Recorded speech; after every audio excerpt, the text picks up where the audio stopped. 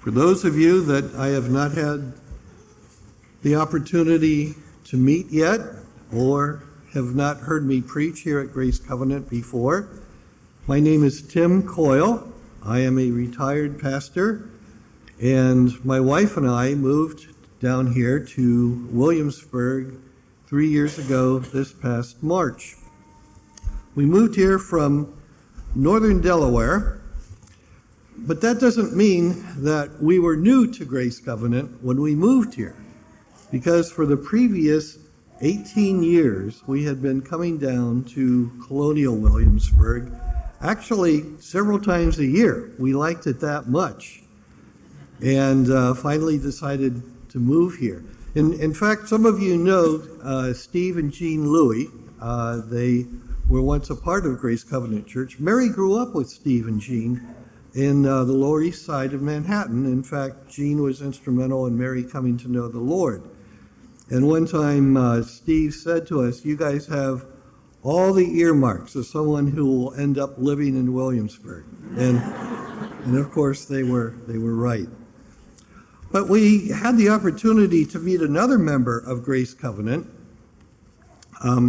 As I said, I was pastoring, so we didn't get down here very often on the weekend until I started. I went back to school. I was going to Westminster Theological Seminary outside of Philadelphia, working on a PhD, which freed us up more on the weekend. And so when we would come down to Williamsburg on the weekend, we would worship here at Grace Covenant. But we had actually met Brian Sempers at Colonial Williamsburg. At the time, he worked for CW, and he portrayed the dissenting Presbyterian minister, James Waddell. That Presbyterian church is located down near the House of Burgesses at CW. And in fact, one year we heard Brian speak and do his presentation of James Waddell, and appreciated it so much, we went back again a day or two later. And in the middle of Brian's presentation, he recognized us and said, "You all were here once before, weren't you?" And we said, "Yes." And so we really enjoyed what you had to say and wanted to hear more. And after that, he referred to Mary and me as his groupies.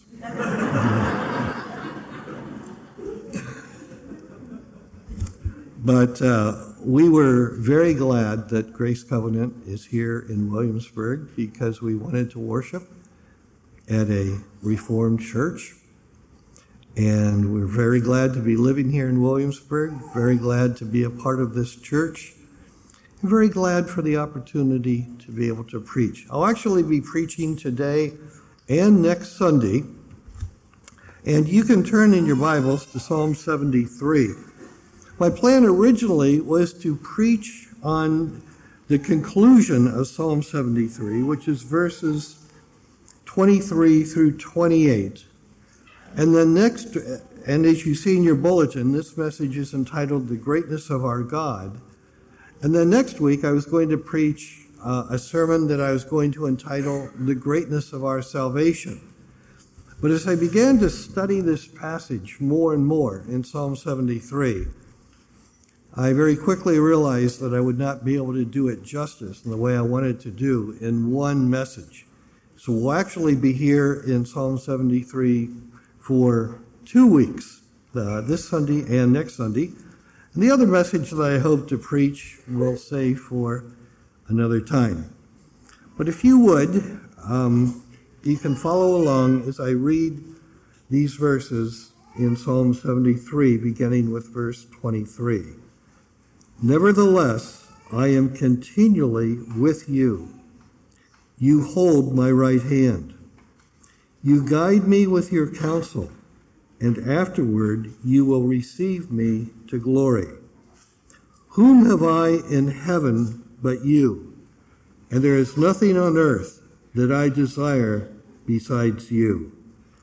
My flesh and my heart may fail, but God is the strength of my heart and my portion forever. For behold, those who are far from you shall perish. You put an end to everyone who is unfaithful to you. but for me it is good to be near God. I have made the Lord God my refuge, that I may tell of all your works. Now, in these verses, we see 6 ways that God reveals his greatness through the goodness to his children. We're going to be looking at the background of this psalm, the story that this psalm tells, in the first 2 of these ways, and we'll look at the other 4 next week. But let me say this. Several summers ago, Dennis preached a wonderful message on this psalm, on Psalm 73. And Dennis actually preached through the whole psalm, which with this type of psalm you really need to do, because this psalm does tell a story. And Dennis communicated that very well. But this psalm is just long enough that it doesn't allow one to really develop a particular verse or maybe several verses, because there just isn't time to do that. But this passage that I just read happens to be one of my favorite passages in the Old Testament and really in the entire Bible. So it is my delight this morning to be able to come back to Psalm 73 and to take a closer look at these closing verses. So let's pray together. Our Father, we thank you that we can come into your presence. We know that you are with us every day, everywhere we go. You're with us in a very special way as we come here together as your children to worship you. And Father, we pray that you would now quiet our hearts, open our minds, that we might be receptive to the things the Spirit would lay upon our hearts this morning. And we ask this in Jesus' name. Amen. So first, we look at the story that we see here in Psalm 73. And verse 1 gets off to a very good start. Truly, God is good to Israel, to those who are pure in heart. And wouldn't it be nice if we could just go from there right down to verse 23, which says, Nevertheless, I am continually with you. You hold me by my right hand. You guide me with your counsel, and so on and so forth. What a lovely psalm this would be. Truly a psalm of praise and adoration of God. Just a wonderful, wonderful psalm it would be. But unfortunately, the writer of this psalm, Asaph, had a problem. And he introduces us to that problem in verse 2. But as for me, my feet almost stumbled. My steps had nearly slipped. Now, it could have been worse, because he said, my feet almost stumbled, and my steps nearly slipped. He's going to tell us what he means by that a few verses later. But here's the issue he was dealing with in verse 3. For I was envious of the wicked when I saw the prosperity. I was envious of the arrogant when I saw the prosperity of the wicked. And he goes on about this all the way down through verse 12. He says, For they have no pangs until death. Their bodies are fat and sleek. At the time, that was a sign of richness and prosperity. Being fat was a good thing, very unlike today. But he goes on about this, the way he looked at those who were considered to be wicked and arrogant. In essence, he was saying they get away with everything they do. They live totally contrary to God, and nothing happens. But he doesn't mention that directly. And you see, when we have a problem with our circumstances, when we begin to complain about the way things are around us, about our life situation, if we do truly believe that God is sovereign over all things, over the bad things as well as the good, then ultimately our complaining is against God. And really, he begins to allude to that when we see in verse 9, he says, they set their mouths against the heavens, and their tongues struck through the earth. Therefore his people turn back to them and find no fault in them. Now, almost all authorities on the book of Psalms acknowledge that verse 10 is rather difficult to interpret. But the general idea clearly is that their numbers are growing because they see what they're getting away with, they envy them, and then they begin to become like them. And you know, we have exactly the same problem today, don't we? When you look in the inner city, who is it that dresses well, that drives the fancy cars, that live very, very comfortably? It's the drug dealers. And there are those around them, especially young men growing up in the inner city, that look at their neighbors who are working hard with an honest job and compare them to the drug dealers who have the fancy cars, the fancy clothes, and it looks like a life of ease. And who are they going to follow? Because they too want the good things of life like everybody else. Things have not changed all that much from the days of Asaph. And Asaph struggled with this. And ultimately, what he's saying is, God, why don't you do something? Why do you allow this to persist?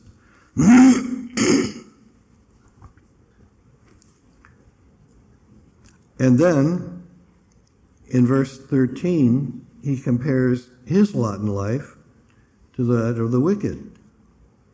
All in vain have I kept my heart clean and washed my hands in innocence.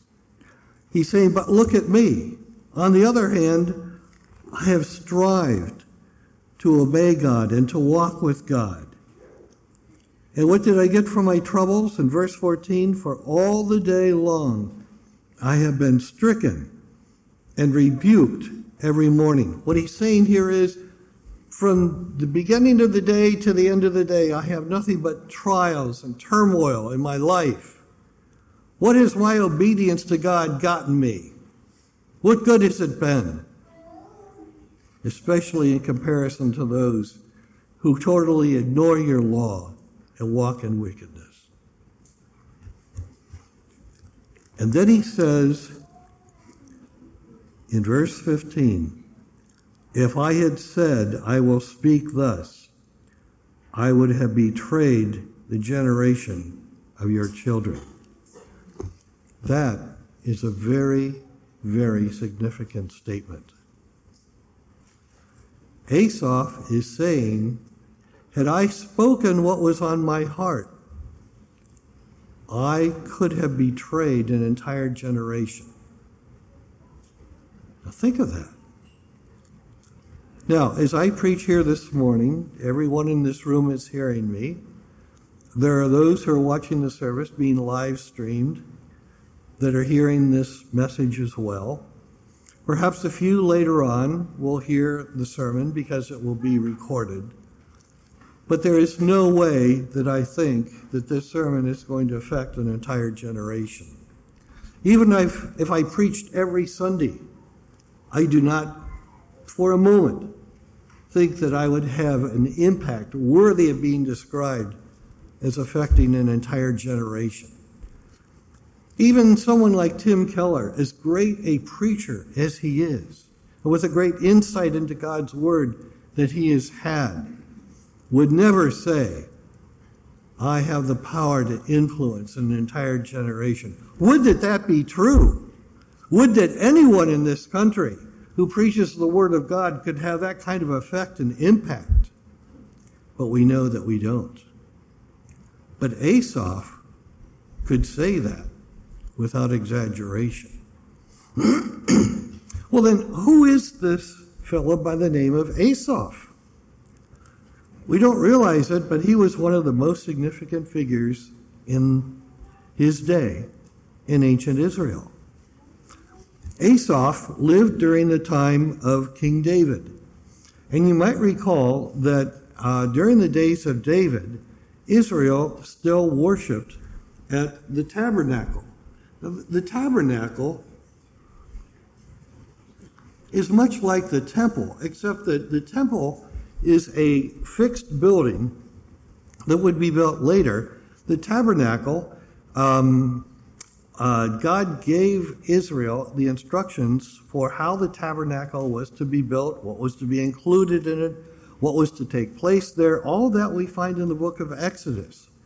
While Israel was still wandering for 40 years after they left Egypt until they came to the promised land.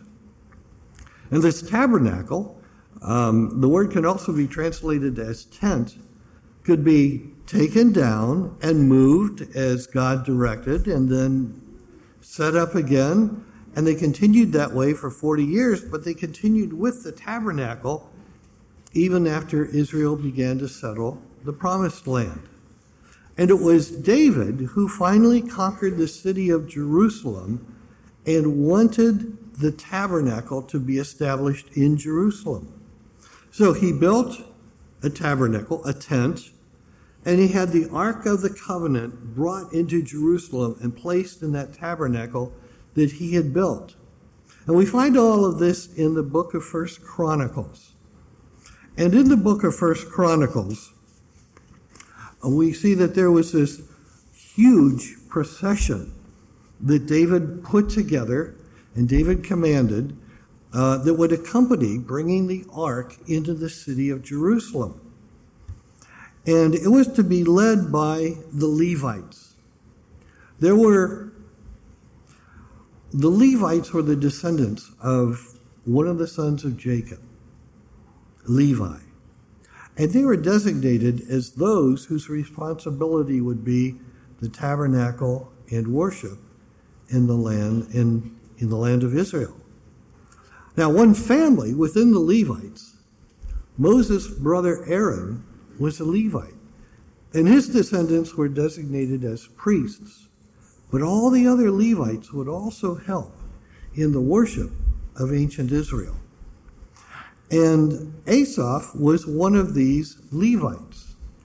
There were men, we are told in 1 Chronicles 15, who were designated to sing and play musical instruments, including harps, lyres, and cymbals, to accompany bringing the ark into Israel. And Asaph was one who played the cymbals as well as sang. And then in 1 Chronicles 16, chapter 16, we see something that we have never seen before in ancient Israel. David designates worship that is to take place at the tabernacle every day. It was to be accompanied by music. This would include singing that would invoke God's presence, that would give thanks to God and would praise him. And David appointed Asaph as chief over all of these who would be involved in this ministry of worship. Do you see what an important place Asaph had in the day of David? He could well have been the second best known person in the entire country because of this position that David had put him in. He would be there leading the worship every day. We're also told in Scripture that Asaph was a seer, that is, a prophet. He wrote 12 of our Psalms, 11 more in addition to Psalm 73 that we're looking at this morning. And he continued as worship leader under Solomon. Now, I might mention as well that, David desired to build a temple for God in Jerusalem. He had already built his own home and buildings for his government, and he wanted to build the temple for God. But God prevented him from doing that because he said that David had shed much blood on the earth. Not that he was out of God's will when he did that. He was king, and they were taking possession of the Holy Land and fighting against the Philistines, things that needed to be done.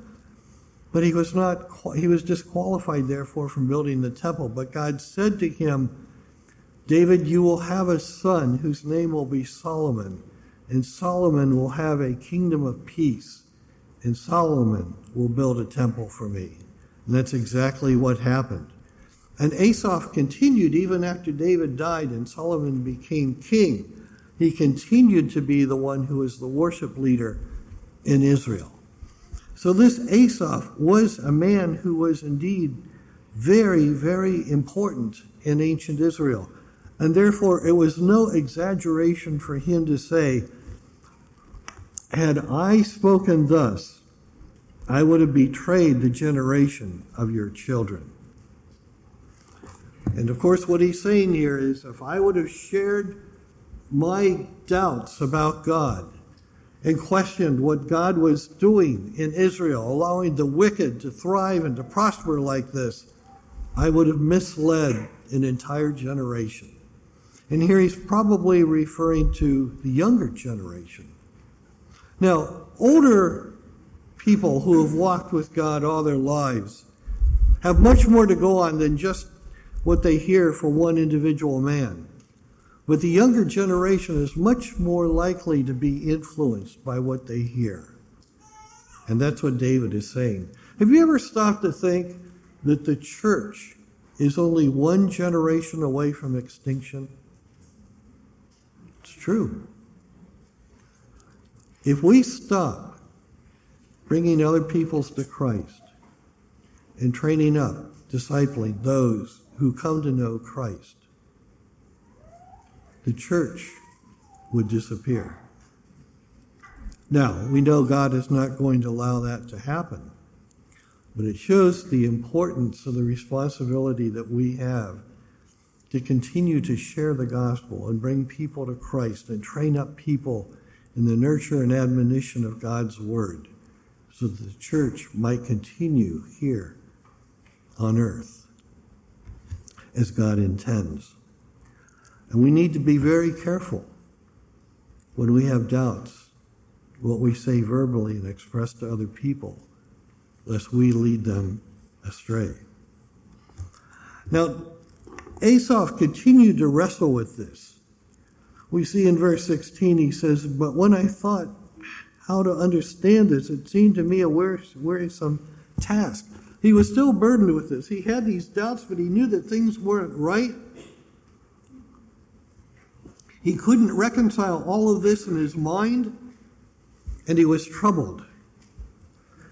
And then we come to verse 17, which is an amazing turning point in this whole psalm.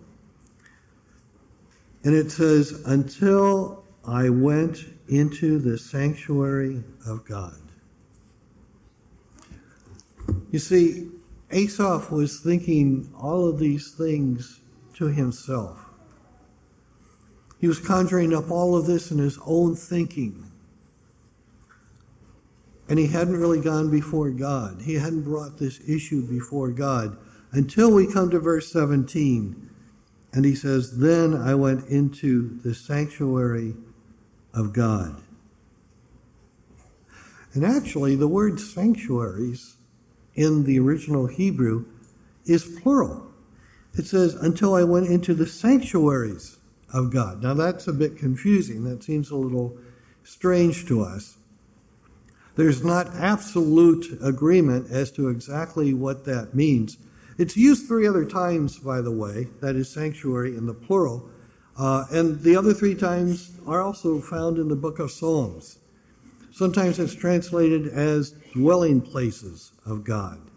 Other times it's translated just as we have here, as the singular, the sanctuary of God. Now, very possibly, it could be a way of referring to the tabernacle, because the tabernacle had 3 parts. It had the outer court, and then when we actually get into the tabernacle itself, there is the holy place where only the priests could enter into, and then separated by a curtain, only the Holy of Holies, which is where the Ark of the Covenant was. And there, only the high priest could enter only once a year on the Day of Atonement. So in that way, the tabernacle could be referred to in the plural as the sanctuaries of God because of these three parts of the tabernacle. Or it could refer to, in the plural, the things of God, the holy things that are sacred to God. And in fact, our word sanctuary is used the same way. Think of how the word sanctuary comes from the same root as the word sanctify or sanctification or the word saint. All of these words come from the same root word stem, and the same is true in Hebrew. In that sense, it could refer to, if you keep in mind, the Bible had not yet been bound into a single book. The books of the Old Testament had not all been written yet, and those that were written were not in book form. They were in scrolls. And so the holy things of God could refer to the scrolls. And maybe it's all of this put together. It could be that Asaph went to the temple, went to the tabernacle.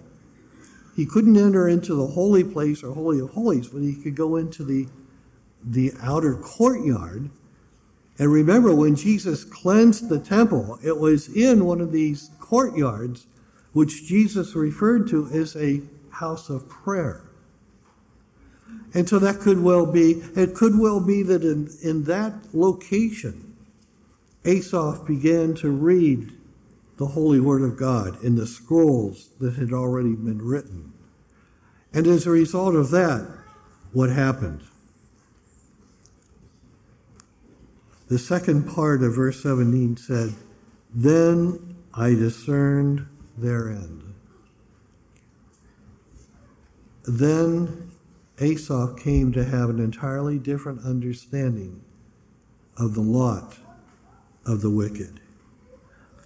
In reality, he says, truly you set them in slippery places. Now, this is very interesting. Notice, this is the first time he makes direct reference to God. And what does he say of God? Truly, you set them in slippery places. You make them fall to ruin. Hey, these wicked don't have such a good life after all. And the same is true with drug dealers. It's rare for a drug dealer to live beyond the age of 30. And young people know that they might not live beyond the age of 30, but it's a better life than if they lived a way that is more honest. But David fully understood their nature now once he came before God. They're in slippery places. God brings them to ruin. How they are destroyed in a moment, swept away utterly by terrors. What changed? Did the circumstances of the wicked change? Not a bit. Not a bit. What changed was Asaph's perception of the wicked. And that change came when he came before God and saw things as God sees them, as God spoke them to Asaph's heart. And then as a result of that, Asaph enters into this tremendous praise to God beginning in verse 23. And the first thing that we see here is the first way that God shows his greatness in what he gives to his children is by giving us his presence. And that's exactly what we read in verse 23. Nevertheless, I am continually with you. Now, even before we look at that, notice the very first word in verse 23, the word nevertheless. Nevertheless is one of those words in the Bible that causes us to look back to what precedes. It functions much in the way the word therefore in Scripture does, or even the word for. we need to understand what he just said in order to understand what he is about to say. And so when we look back to the two previous verses, he says in verses 21 and 22, when my soul was embittered, when I was pricked in heart, I was brutish and ignorant. I was like a beast toward you. You see, when Asaph came into the presence of God in the sanctuary of God, he not only came to understand something about the wicked, but he also came to understand something about himself. He realized that the way he had been acting with regard to God was like that of a beast. He was being brutish, and in reality, he was ignorant.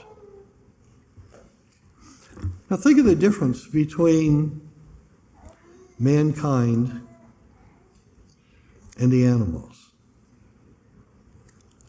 Animals act by instinct, but God has given to us the ability to reason, to think through things. Now it's true, chimpanzees are able to fashion a stick that they can use into the nest of termites to bring them out. They actually eat them. I guess to a chimpanzee, they're quite tasty. But fashioning that stick to use as a tool is still a far cry from assembling an automobile or building a computer.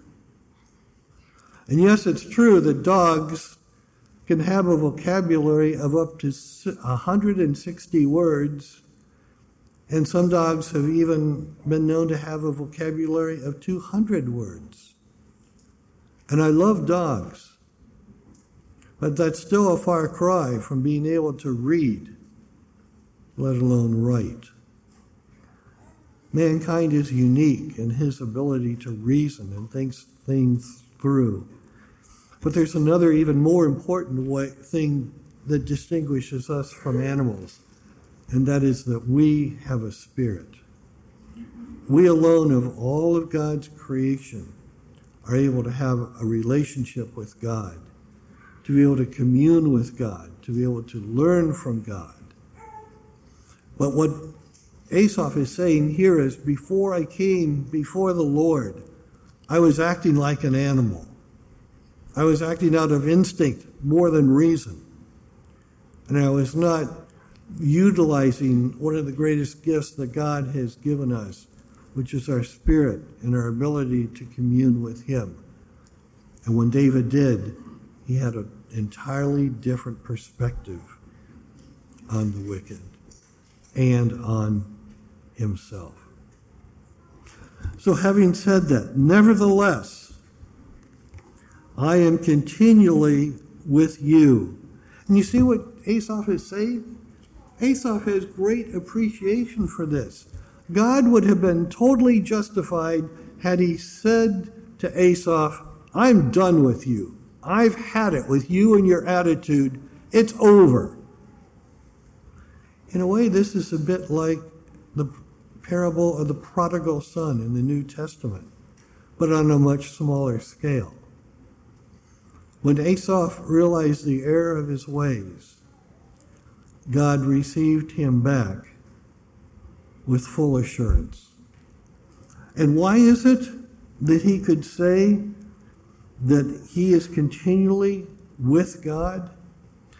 Is it because he realized the error of his ways, he realized his need for God, and he therefore then reached out to God? No. The second line tells us, nevertheless, I am continually with you because you hold my right hand. Now, there's another way to translate these words, just slightly different. And that is to translate this as, you have taken hold of my right hand, which I believe is a better way to understand what these verses say. And it's reflected in some of our other translations as well. For those of you who are grammar hounds, this all centers around the fact that the verb that says, you hold my right hand, or you have taken hold of my right hand, is in the perfect tense. Now that means that it looks to an action that happened in the past, but has consequences for the present. So the consequence for the present is, yes, you have hold of my right hand, but it's because in the past you have taken hold of my right hand. Again, doesn't this sound like the prodigal son? Here is Asaph realizing the error in the ways he was thinking, and as a result of that, God reaches down and has taken hold of his right hand. Indeed, our God is a very, very forgiving God, like we see in the parable of the prodigal son, always ready to receive us back with love and care and concern. Now, this nearness to God, this being able to be in the presence of God, as I said a moment ago, is something that we can easily take for granted. But it was so important to the nation of Israel. It's what gave Israel their identity as the people of God, knowing that God was in their midst. God was present with them. As they wandered in the wilderness for 40 years, God was with them as a pillar of cloud by day and a pillar of fire by night. And as that pillar would move, Israel knew it was time for them to move. But until that pillar moved, they stayed right where they were. And then with the Ark of the Covenant being placed in the tabernacle, God's presence came down in the midst of Israel in the form of what we call the Shekinah glory. And that word Shekinah does not even appear in the Old Testament, but it means to dwell, to be present. And it emphasizes the presence of God with the nation of Israel in their midst. And because God was with them, they had assurance that they were pleasing God and that God would protect them, God would provide for them, God would lead them. It meant everything to Israel that God was with them. Now think about this great God whom we worship. This God knows the number of hairs on your head. We read in Matthew chapter 10. The population of the world today is now about 7.8 billion. God knows the number of hairs on the heads of everyone alive today. That same passage also tells us that God knows every time a sparrow falls anywhere in the world. And how does God know that? Because God is present everywhere in the world at the same time. God knows everything that is happening in the earth, moment by moment. Because he is present. Now just imagine, God's presence exists everywhere on the face of the planet Earth, and yet he remains a person. Now some of the Eastern religions, like Hinduism, believe, yes, that God exists everywhere, but they have reduced God to a force like gravity or electricity. He's not a personal God, but the true God is present everywhere and still remains a person. Now, don't try to understand that too hard. You'll get a headache. It's just beyond our ability to comprehend. But to add to that, this God who exists everywhere exists as three persons who are of one essence, the Trinity. And not only is this true on planet Earth, our solar system, God is present everywhere in our solar system. From Sun to the first planet Mercury, all the way out to the last planet Pluto, covering a distance of 3.7 billion miles. And yet, our sun is over 1 billion times as large as the earth. God knows everything that's happening within our sun, everything that's happening on every one of these planets in our solar system. Why? Because God is present there. And yet our solar system is part of a galaxy. Our sun is a star. And our galaxy, the Milky Way, contains 100 billion stars. And God is present there with each one of them. God knows everything that is happening on every star in our galaxy. The diameter of our galaxy isn't measured in miles, it's measured in light years. And it is 100,000 light years across. And yet, our galaxy is only one of many galaxies in space. Anybody want to take a guess as to how many galaxies there are? It's estimated there are 2 trillion galaxies. And God is present in each one of them. Now that shows, yes, that shows the greatness of our God, that He is truly omniscient. He is present everywhere at all times. And yet, we can say of that same God, I am continually with Him. And the operative word there is continually. This personal God is a God who cares so much for you and for me that He is continually with us because He has taken hold of our right hand. This great God is always with you. Now, is this what the Bible really teaches? Now, I know that many of you are familiar with Psalm 139, where David said, "Where can I flee from your presence? If I go into the deepest of the seas, you are there. If I go into the highest mountain, you are there. Everywhere I could go, you are there." I'm sure many of you are familiar with that. But are you also familiar with Jeremiah 23? In verse 23, God asks this question, "Do I not fill heaven and earth?" And that's exactly what we were just talking about. Yes, indeed. This is the greatness of our God. And this great God of ours cares enough for you and me to be present with us continually. Now, it's very interesting that Asaph begins this psalm by saying, truly, God is good to Israel.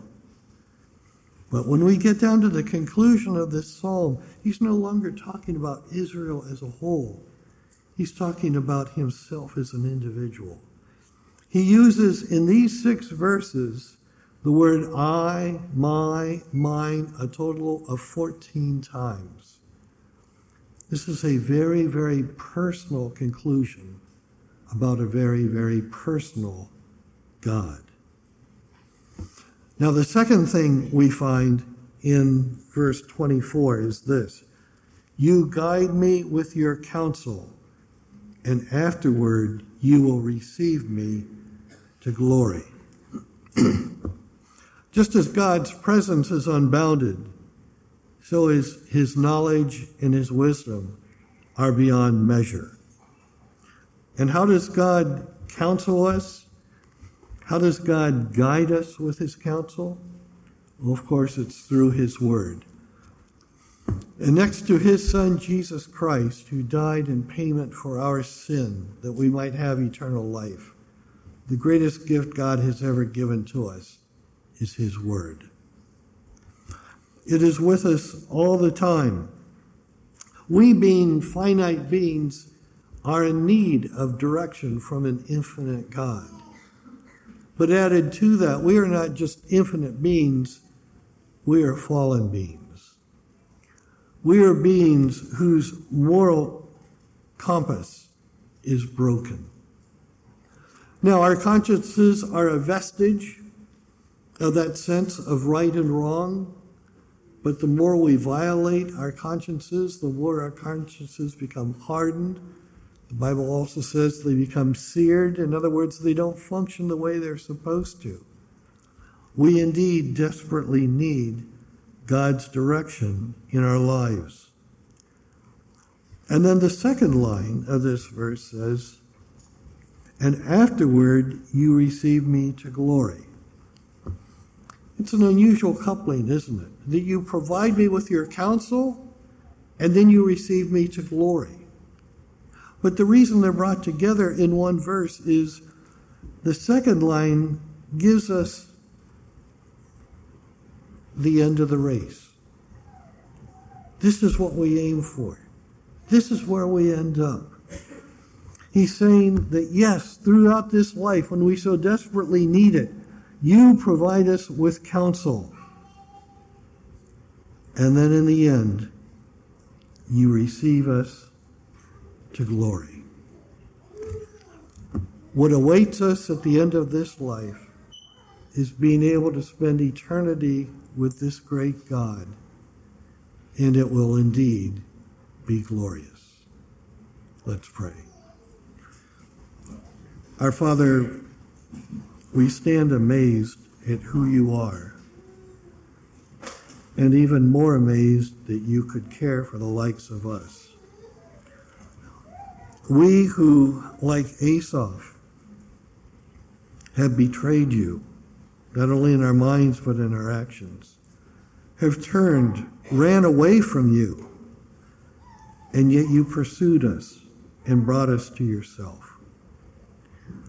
We do indeed give you thanks for the salvation that is ours, for the sacrifice of Jesus Christ that enables us to have eternal life, that we might live forever with you.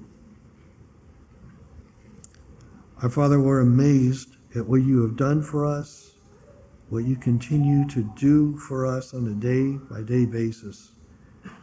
And we just give you thanks and praise for who you are and for the ways that you do indeed love us. And we pray all of this in the name of Jesus, your Son. Amen.